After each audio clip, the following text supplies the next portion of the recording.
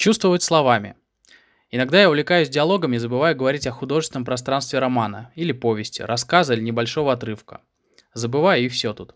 Я думаю, что раз я показываю диалог, то читатель сможет додумать все и достроить в голове. Получается такой безликий диалог героев в пустоте, в художественном вакууме. Нет координат, нет векторов, только диалог. Из серии. Идешь? Иду. Смотри. Зачем? Может быть, надо? Кто говорит? Зачем говорит? Почему читателю важны эти слова? Что происходит вокруг героя? Какие их чувства, эмоции? Как они выглядят? Бывает, читаю такой роман, и через 50 страниц не вижу героев. Я не знаю, как они выглядят. Я 100 раз читал уже их имена, но не знаю, кто из них блондин, кто с ямочкой на подбородке, кто толст, кто строен, кто лыс, кто картавит, кто стильный, кто любит лавандовые духи. Это вакуум пространства героев. Многие авторы, когда работают над романами, увлекаются чем-то одним. Только диалогом или только описанием. Чем выше взаимное проникновение пространств романа друг в друга, тем полноценнее и ярче мы ощущаем написанное.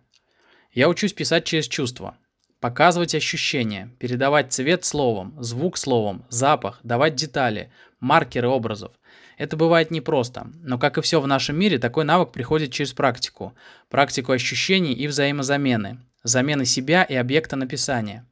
Чтобы почувствовать белый шум города, его ветреный воздух с запахом тормозных колодок от утренних пробок, запахом булочных по утрам, кофе с собой, топотом ног и клаксонами машин, шелестом разворачивающихся страниц утренних газет, кашлем дедушек, курящих папиросы на улицах Старого Парижа, или шелестом волн на набережной Невы, а может быть Гудзона.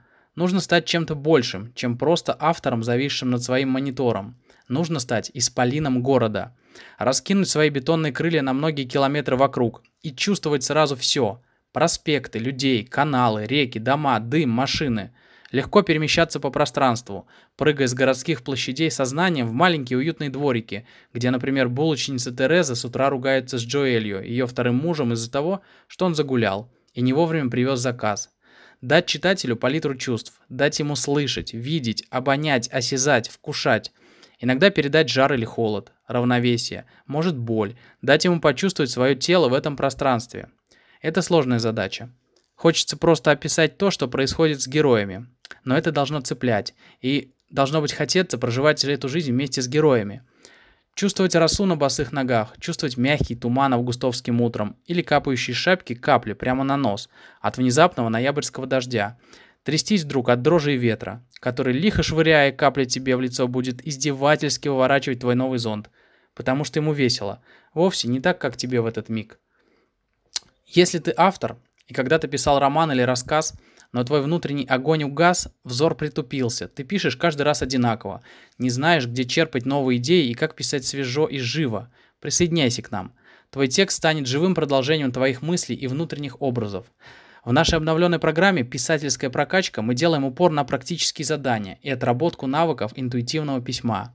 Стиль программы не похож на привычное обучение от простого к сложному и представляет собой палитру заданий на ощущение художественного пространства, внутреннего мира героев, работу с чувствами автора и ощущением его текста.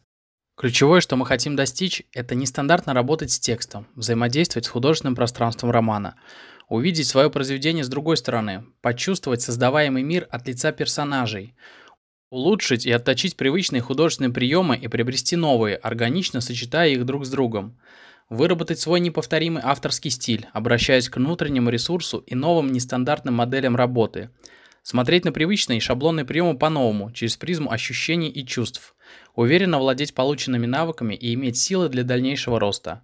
Если вы сейчас уже готовы изменяться внутри, то добро пожаловать в команду. Мы стартуем 25 сентября.